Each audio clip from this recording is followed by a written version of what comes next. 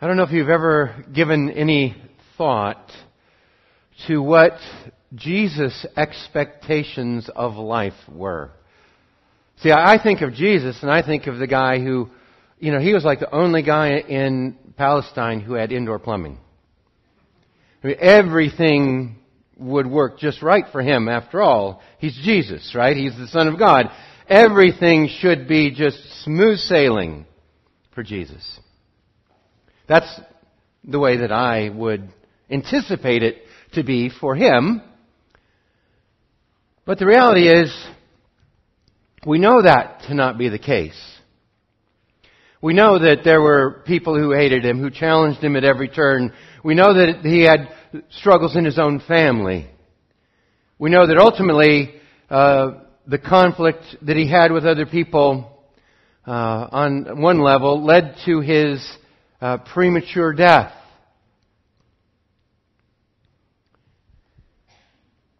And so it wasn't smooth sailing for him. And since it wasn't smooth sailing for him, I was thinking, I wonder how Jesus processed his life when everything wasn't perfectly smooth. When everything wasn't just like he thought it should be or like it was created to be. When it was hard, when disappointing, tragic. How did Jesus process that? Well, we have the narratives of his life in the Gospels, for sure. They tell us what he did, what he said. There's one of those places in the Gospel that gives us a unique glimpse into the way that Jesus related to really the most painful time in his life when he was on the cross. And in Luke 23, Jesus quotes from Psalm 31. I have to think that Psalm 31 was one of his favorites. He had it at the ready when he needed it the most. When Jesus was at his lowest, when the pressure on Jesus to cave in or to give up or to doubt God was the most severe, he ran to Psalm 31. And I want you to do the same. When you have that kind of pressure, I want Psalm 31 to be one of those places that you run, one of those texts that you go back to so that you have at the ready, when the pressure is on, Psalm 31 at your fingertips. So let's look at it this morning and let's read it and enjoy what it's like to have God be near when the pressure is on. What it's like to trust God when your life tells you you can't. Psalm 31. To the choir master, Psalm of David. In you, O Lord, do I take refuge. Let me never be put to shame. In your righteousness, deliver me.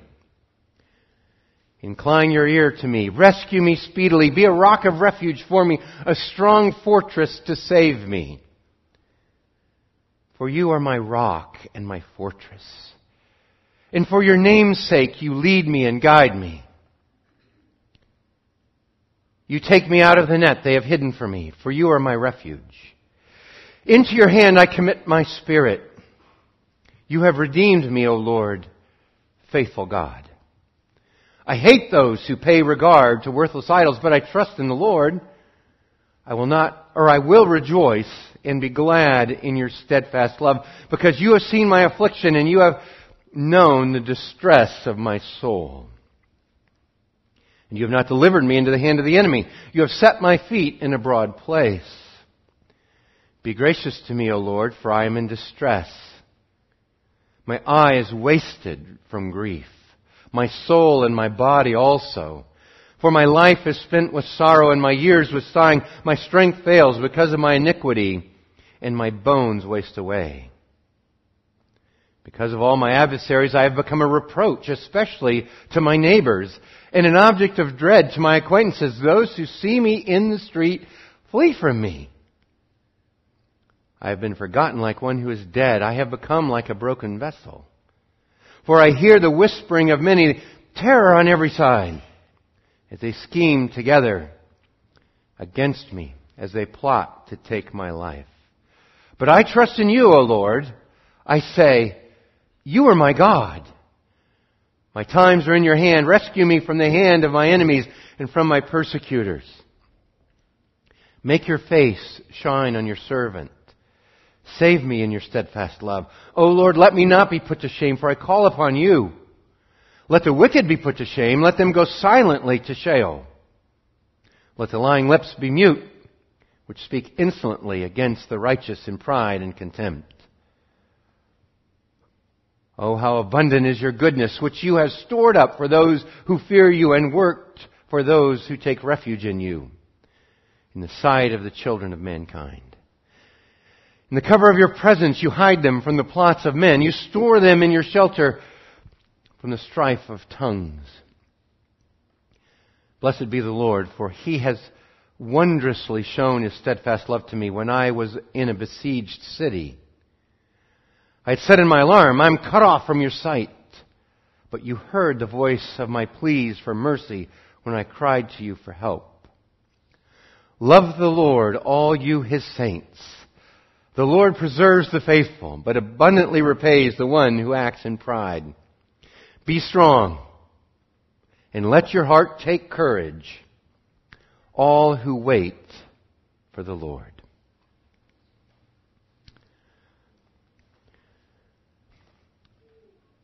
Well, even, I hope you noticed, even in one quick reading of Psalm 31, that it is a mixed bag. There is confidence in the Lord, and there is pressure on every side. There is trust in the Lord, and there is sickness. There is love for the Lord, and there are enemies.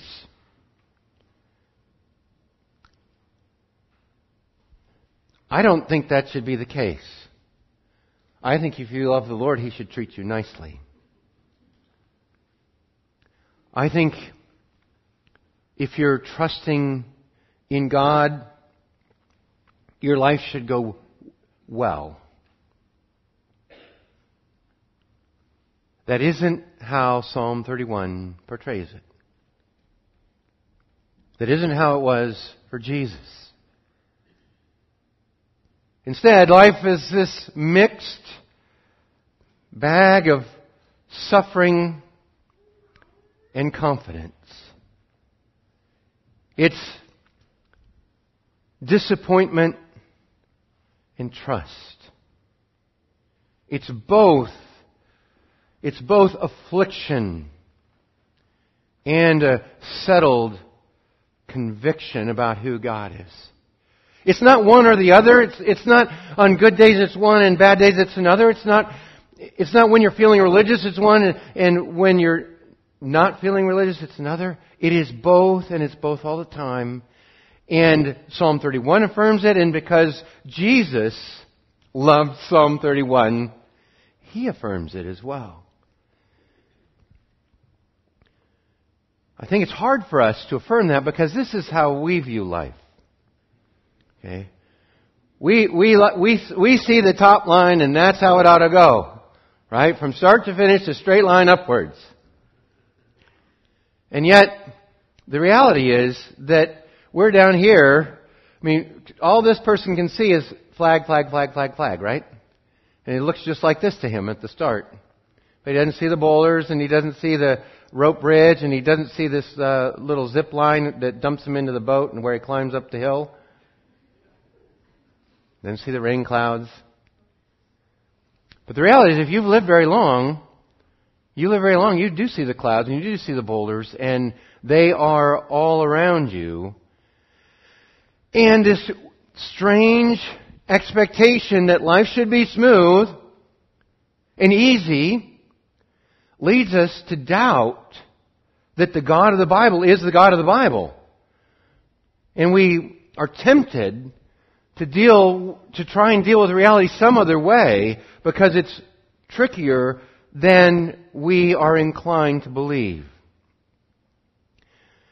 And I just want to suggest to you that Psalm 31 is perfect for this, because Psalm 31 tells us in no uncertain terms that life is tricky, life is complicated, life is hard, and God is good. And God can be trusted and He can be loved. And so we don't have to capitulate and we don't have to doubt. Even when we're tempted to doubt, we don't have to doubt. And see, that's the beauty of it. And so what I've tried to do here is we're going to go through Psalm 31 again, and I'm going to try and show on one hand the problems and the difficulties that are ever present in the life of David as he's writing this psalm. And also show then at the same time there is confidence and trust in the midst of that conflict and doubt and disappointment. And so I've struggled with how to present this in a way that helps you see both, but I think seeing them both at the same time will be most helpful. There's really two parts to this psalm. There's the first, it's more than half, like verse 1 through verse 18 is his prayer in the time of trouble. Verses 19 through 24 is his praise in the time of trouble.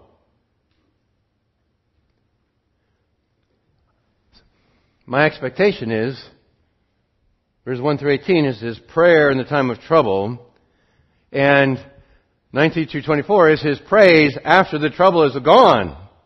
Because that's what it's supposed to do. It's supposed to go away. But that's not how it goes. There's prayer in the midst of trouble, and there's praise in the midst of trouble. And so let's look at it, and hopefully it will help you to see that. Because, I'm going to say one other thing before we start walking through the psalm. It seems to me that the Christian life is not about being smooth. It's not about maintaining some outward decorum. It's not about being a certain way or acting, a certain way or doing a certain thing.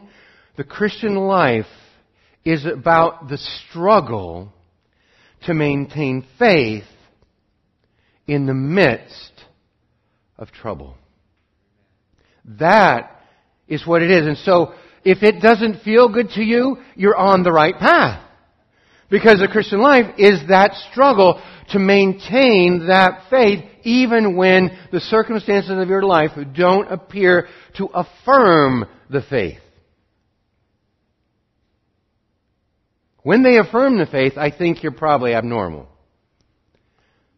The normal life of faith is the life of every day, step by step, struggling to believe what is true about God, what He's revealed about Himself to us that enables us to make it through. So we'll start here. What I've done is, what is highlighted in yellow expresses the confidence of David in the person of God.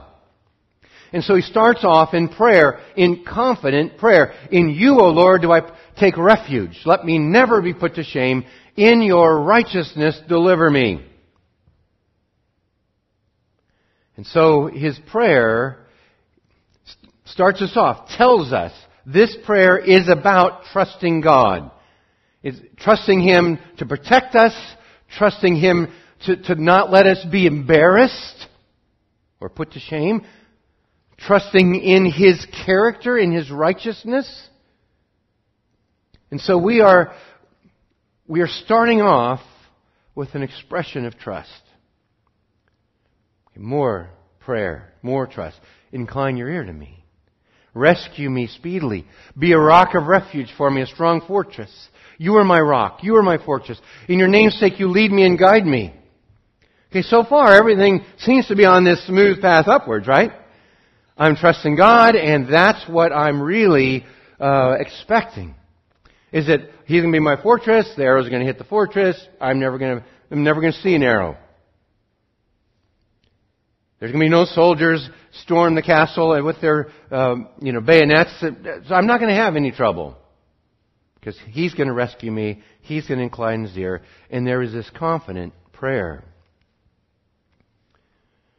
And then we notice that underneath this confidence is the simultaneous pressure on all sides. There is a net that His enemies have hidden for him. He has no idea where the problem is going to come from.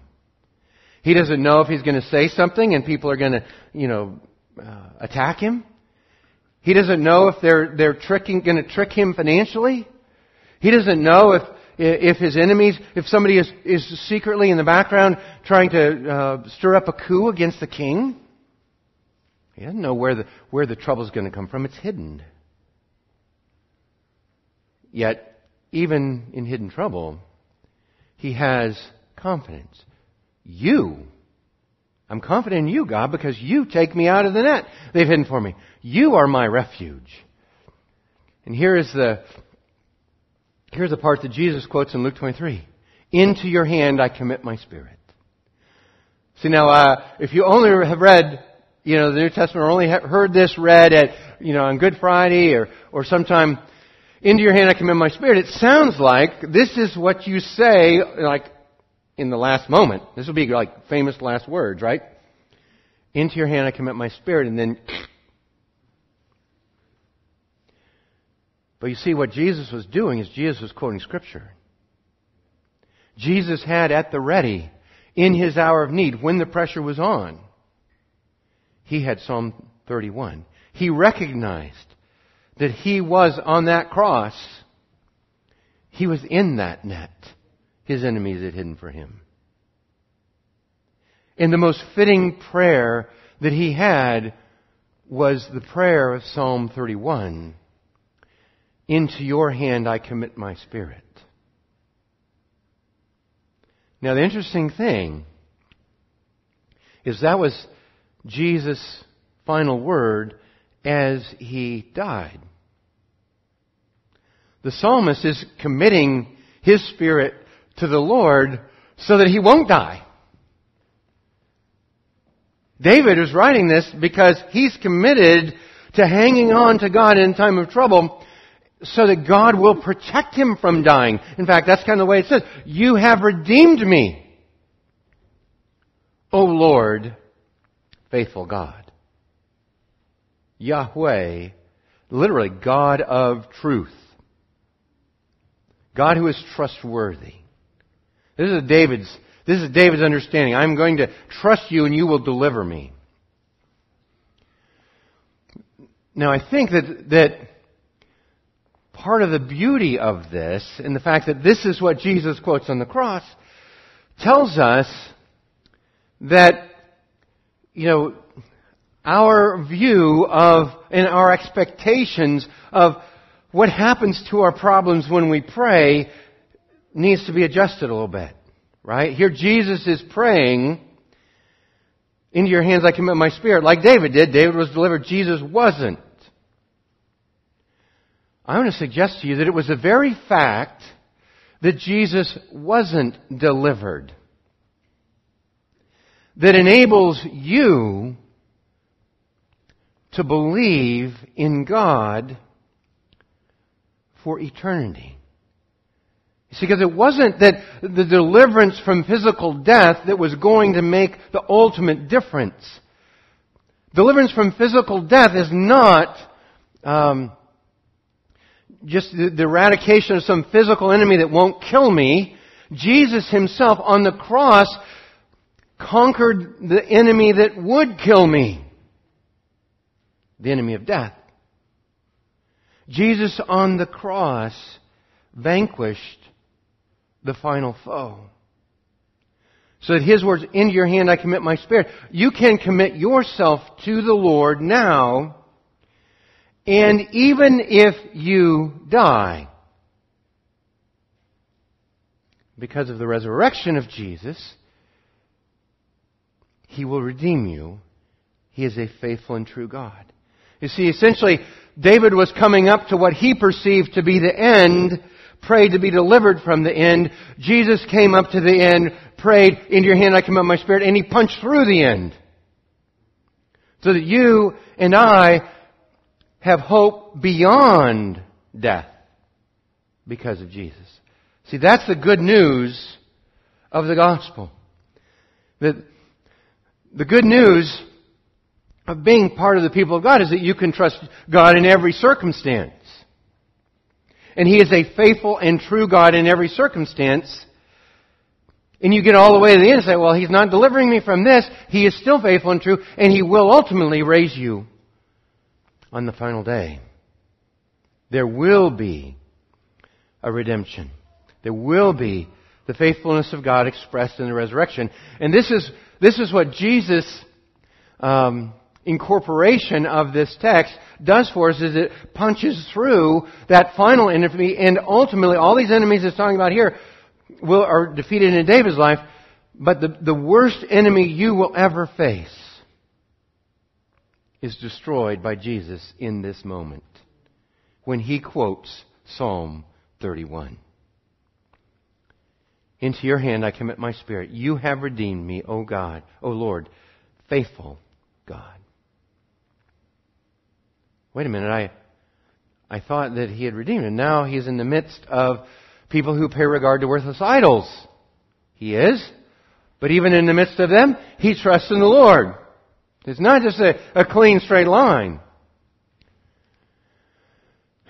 And this is, I think, is great.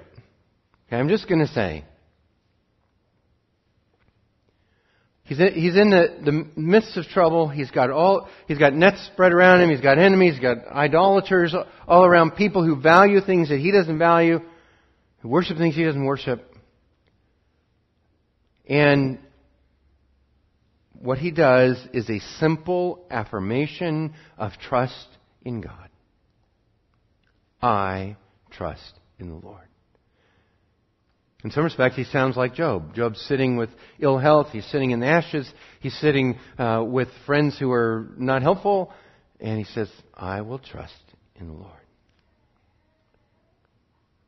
Why will he trust? Because you've seen my affliction and the distress of my soul. You haven't made it go away. You've seen it.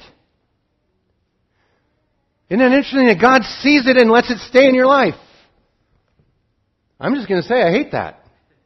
I want him to see it and make it go away.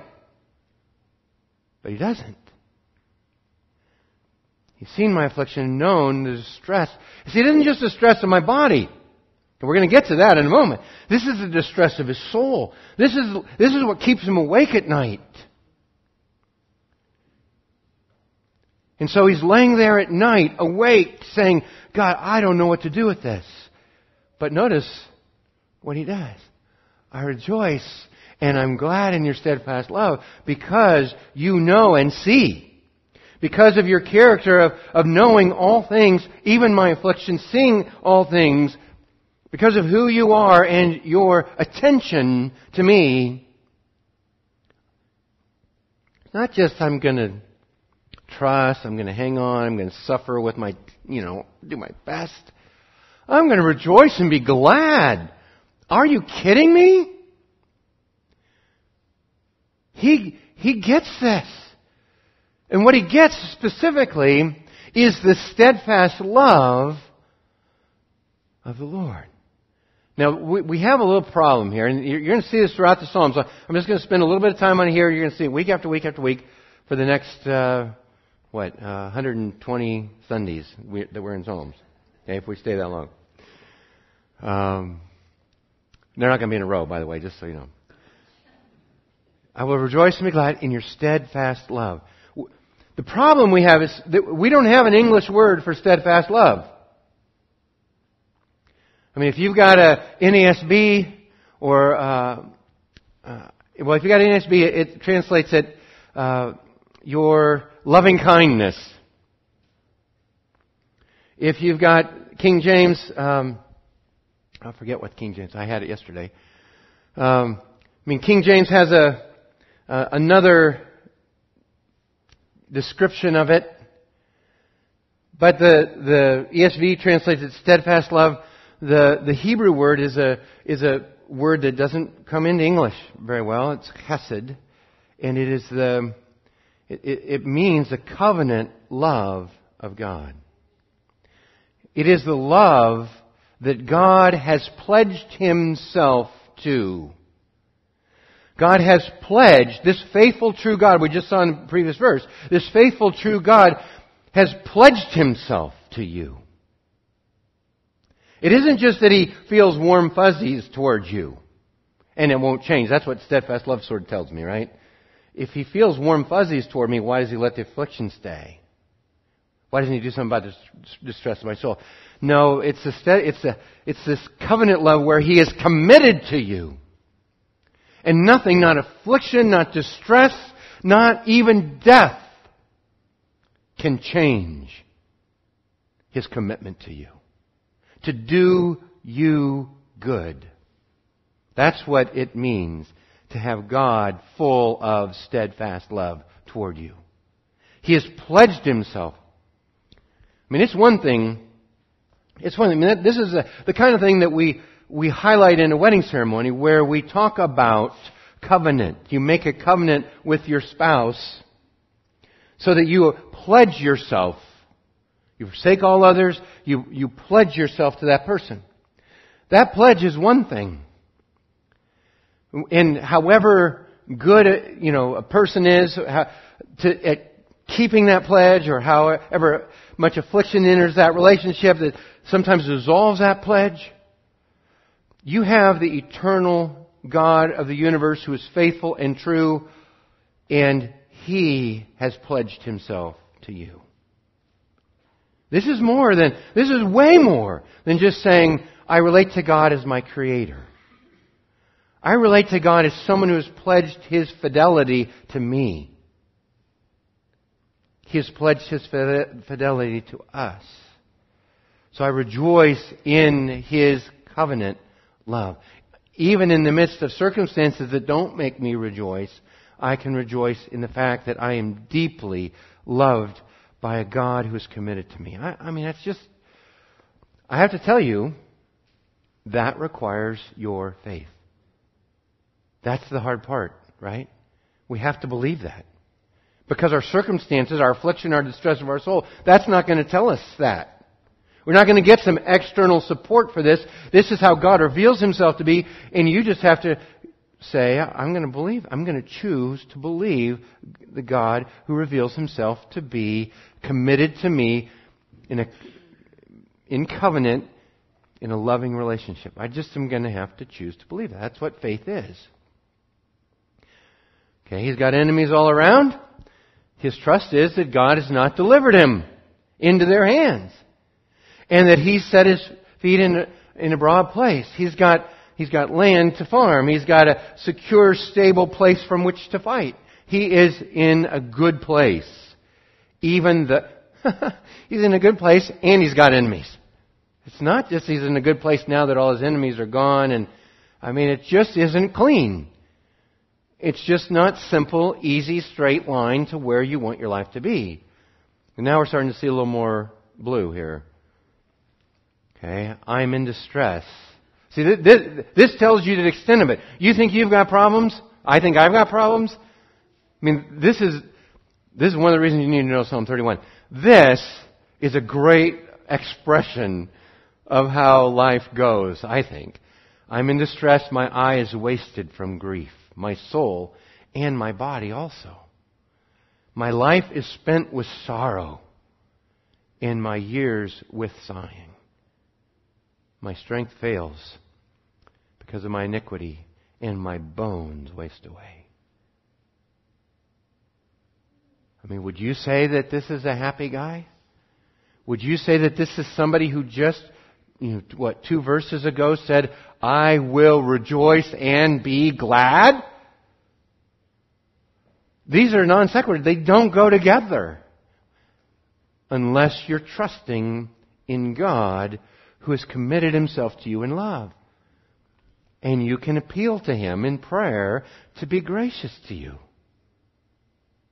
You see, it isn't as simple as we like to think. This one is, I thought the last one was my favorite. This one might be my favorite expression of, badness. He says, because of all my adversaries, I've become a reproach. Everyone talks about how bad I am. Okay, that's what a reproach is. They're talking about me being a bad person. Especially to my neighbors. Okay, you wake up in the morning, you look out the window, it's those folks that are talking about you. And it's possible most of us don't have it quite that bad. Then he says, I'm an object of dread to my acquaintances. I go to Safeway to grab some marshmallows, and the checker that I've seen before, he's afraid of me. And he actually puts that closed sign up and hopes I go to some other line. Those who see me in the street flee from me. Now, I don't know how bad your problems are. I think mine are pretty bad all the time. But this isn't happening to me very often. Okay? And I don't want it to happen. That the people, it isn't just a problem with the enemies that he has, you see. Some of us are easy to say, or easy to dismiss the Psalms as something that a king has in ancient Israel, because he's got enemies that, they do battles and all these things that I don't have. But I do have neighbors, and I do have acquaintances, and I do walk the street and see other people. Okay? And it's those people who are close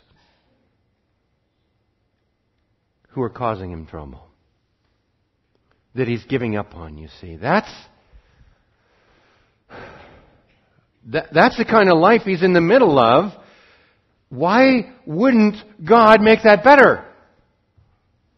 Okay, I have a good answer for that. I don't know. Okay, but it gets worse. Okay, I've been forgotten like one who's dead. I've become like a broken vessel. It's like I'm invisible anymore. Even though I'm here, I'm like somebody who's not here anymore. And I'm about as useful, I feel about as useful as a broken piece of pottery.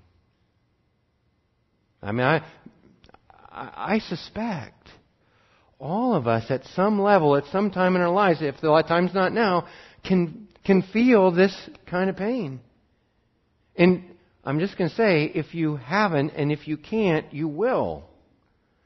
This is just a universal disappointment with life. And what are you going to do about that? See, it's really that kind of feeling that prompted Jesus to summon Psalm 31 on the cross. I hear the whispering of many, terror on every side, that scheme together against me. They plot to take my life.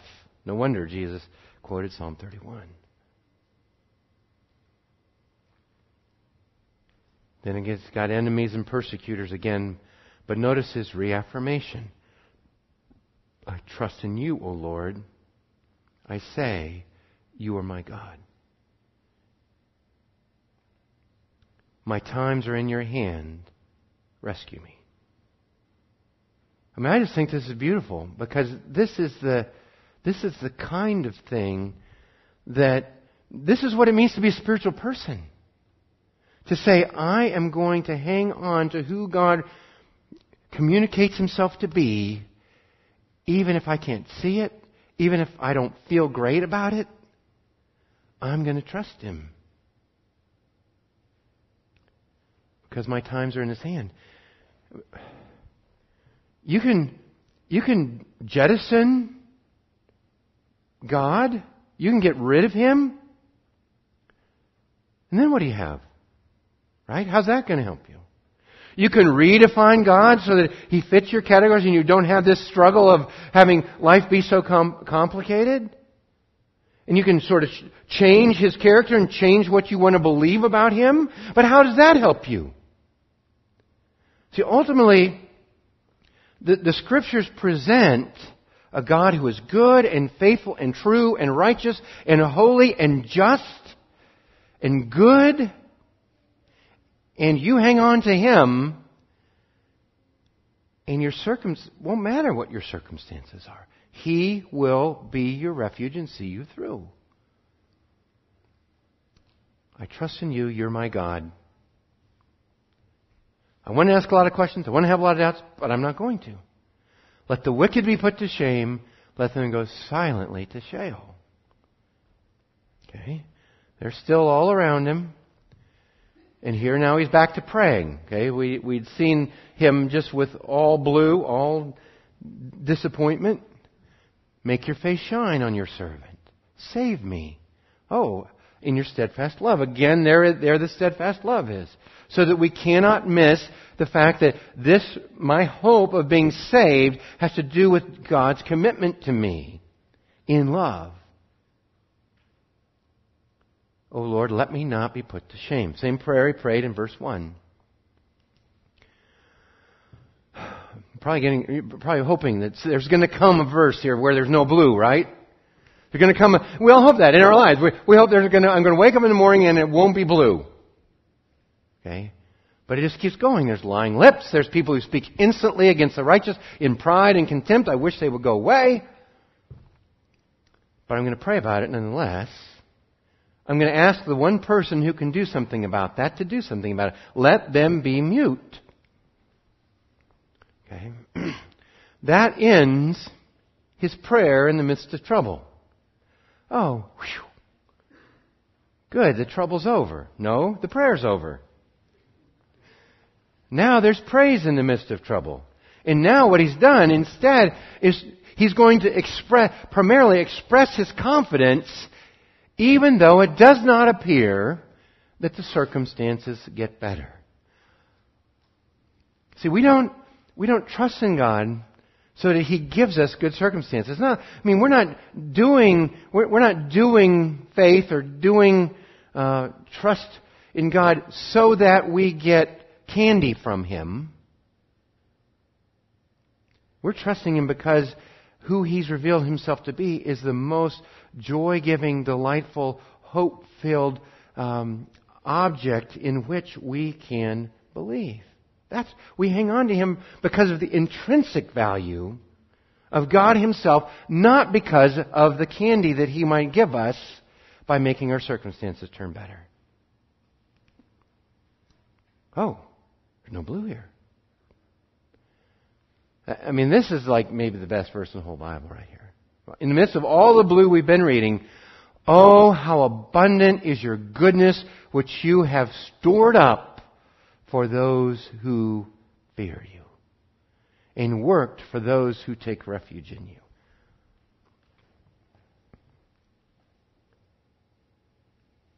I'm just going to sit here for a second and be quiet and let you just look at that. Because that is so good.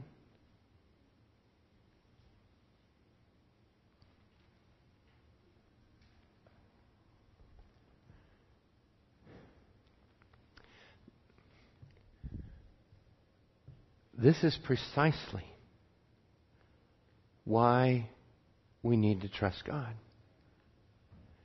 Because none of these circumstances that we've seen, the health, the enemies, the neighbors, the friends, none of it's been good.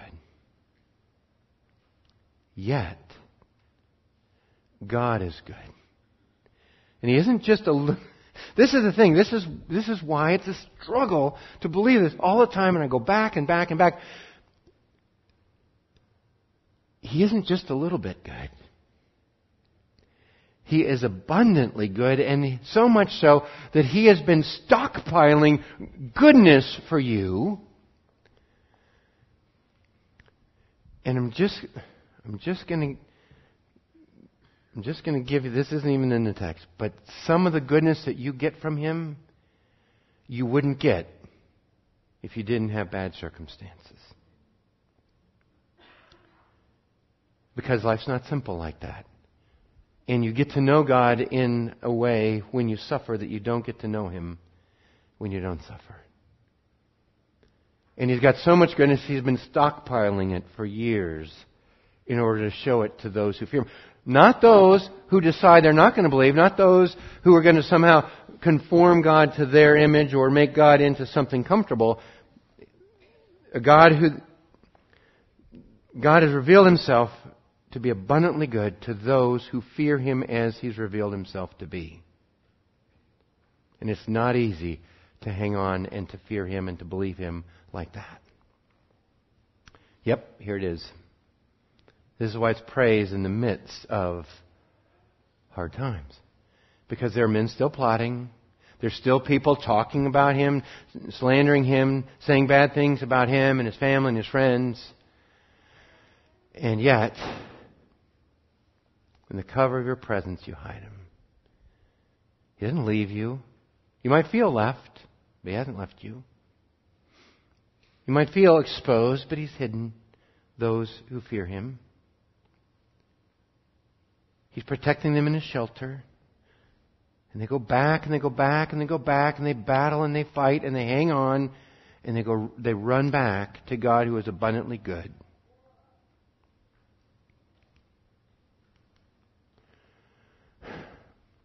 I mean, this is remarkable. He's talking about this kind of thing when he's in a besieged city. I mean, I don't know how much you've read of history, but that's one of the most awful things I can imagine, is to have your city, you're inside this walled city, and now you're trapped by this enormous army outside. They don't let any food come in or out. They don't let water. They don't no trade, no nothing. I mean, it makes sanctions, our modern sanctions, look pathetic. Okay, he's in there. I mean, people eat their children in besieged cities. I mean, it's bad. Okay, this is bad. And then he says, blessed be the Lord, for He has wondrously shown His steadfast love, even when I'm in a besieged city. You see, this is the return of faith.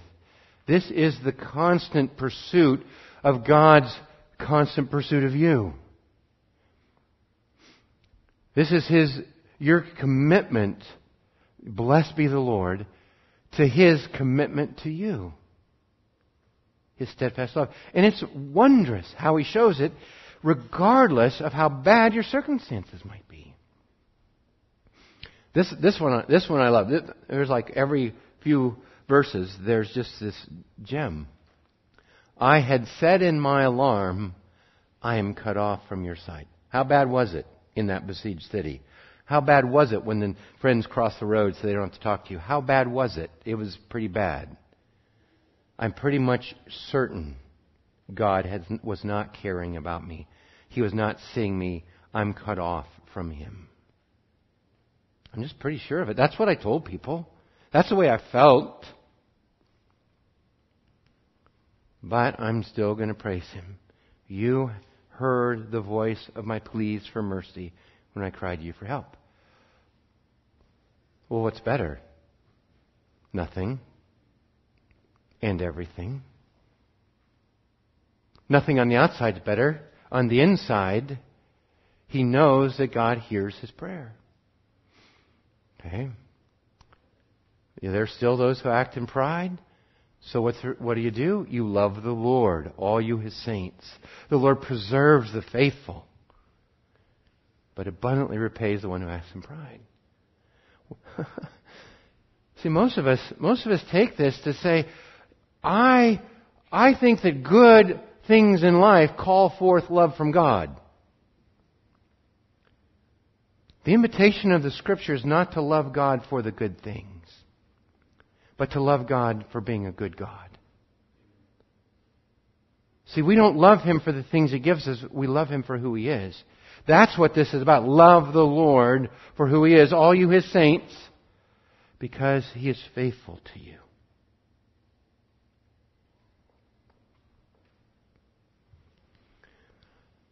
And then finally, here is the final, sound on the trumpet in Psalm 31.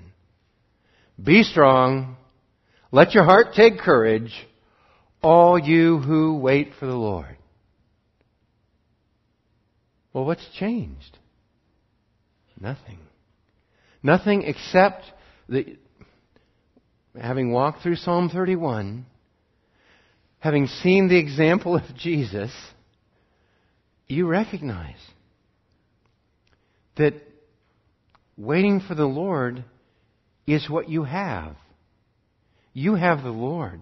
You don't have maybe great things going on in your life. You don't have all the answers. You don't have a smooth path ahead of you. You have some pretty big explosives behind you. But you have the Lord. And so you can be strong. And I just love the way that this is. It isn't, and take courage. Be strong and let your heart take courage. Remind yourself of what your heart ought to be doing even when things are hard. Let your heart take courage. All you who wait for the Lord. See, the bargain that you and I have with God is not that He's going to make our life easy, that He's going to give us this straight line trajectory from start to finish. That's not a bargain. If you think that's a bargain you're striking with God by being here this morning or being religious or saying you're a Christian, then you've got another thing coming. That's not our bargain. See, our bargain is that in the midst of this up and down life, filled with all kinds of perils, with enemy, with ill health, with bad relationships with people who are close, all of those things, the bargain we strike is that God is still abundantly good. That He still has committed to you in steadfast love. So much so that He has expressed that on the cross when His Son said, "Into your hands I commit my spirit." And so your privilege then, and your hope, is to wait for Him. And you know what? Some of you are having a hard time. Some of you will have a hard time until your final day. But that's not what you're after. Because ultimately, the promise of your final day, like the promise of Jesus' final day, is the resurrection. And it is that resurrection that we ultimately hope in. Because we live in a fallen and broken world that doesn't work like it should. It certainly doesn't work like we think it should. But it's the resurrection that gives us hope. And when the resurrection gives us hope, not even death can take it away. And so what do we do? What do we do then? What we do is we be strong, we let our hearts take courage, and we hope in the Lord. Let's pray.